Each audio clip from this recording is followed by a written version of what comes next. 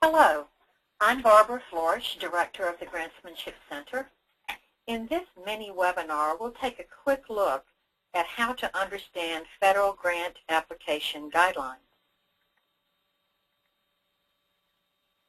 The proposal format that was developed by the Grantsmanship Center over 30 years ago is now the standard in the field, and that format includes 8 sections. Each section of the format represents a category of information that is required to produce a thorough and complete grant proposal.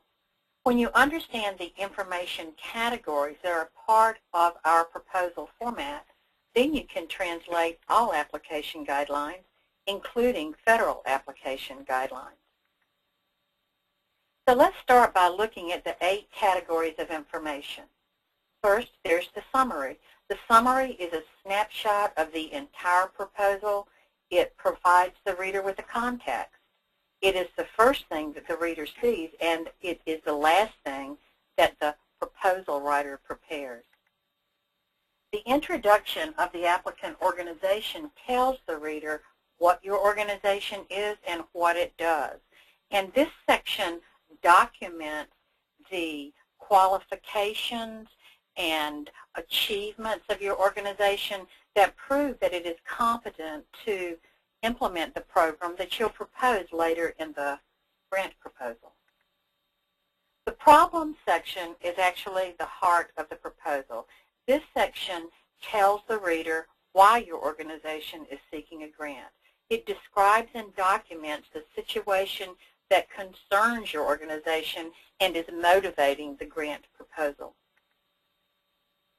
Program outcomes are specific, measurable statements about how your organization expects the problem described in Section 3 to change as a result of the program you plan to implement.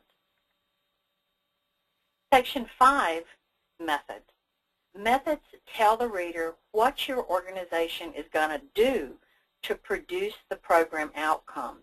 Methods describe your service approaches, activities, and describe the time frame within which you'll be delivering your services. The evaluation plan describes the process your organization will use to assess program implementation and to determine whether or not the program is indeed producing the program outcomes described in Section 4. Future support describes how you plan to continue the program after the grant runs out. Funders view grants as investments, and so should we all. This section describes the finances, the resources, the support that you expect to bring in to continue the program. The budget is a detailed estimate of the expenses and other resources that will be required to run the program. One reason it can be difficult to interpret application guidelines is because the terms used by funders are widely variable.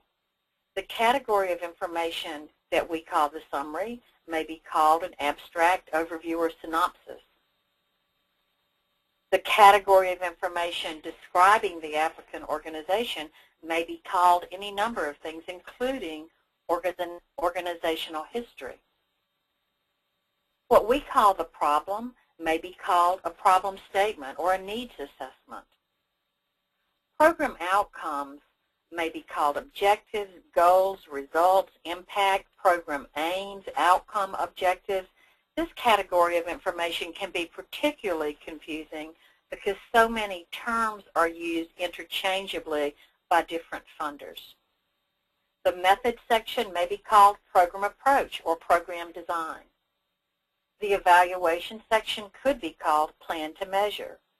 Future support is often referred to by funders as sustainability, and the budget may simply be called expenses. Let's take a short quiz.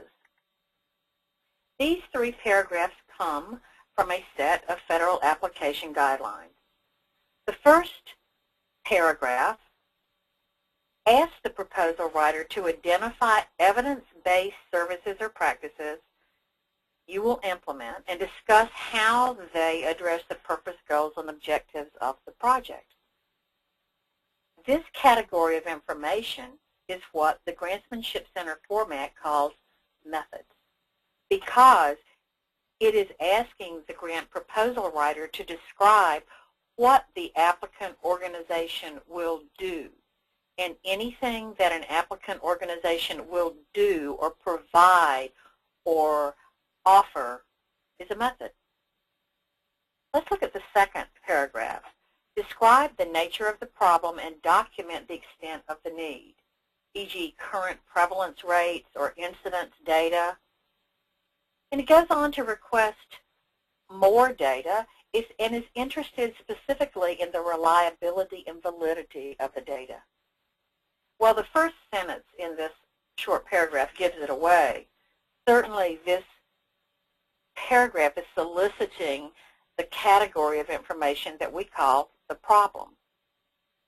This paragraph was only one brief paragraph within a much larger request for information concerning the problem, but what's interesting here is the specific data that's being requested.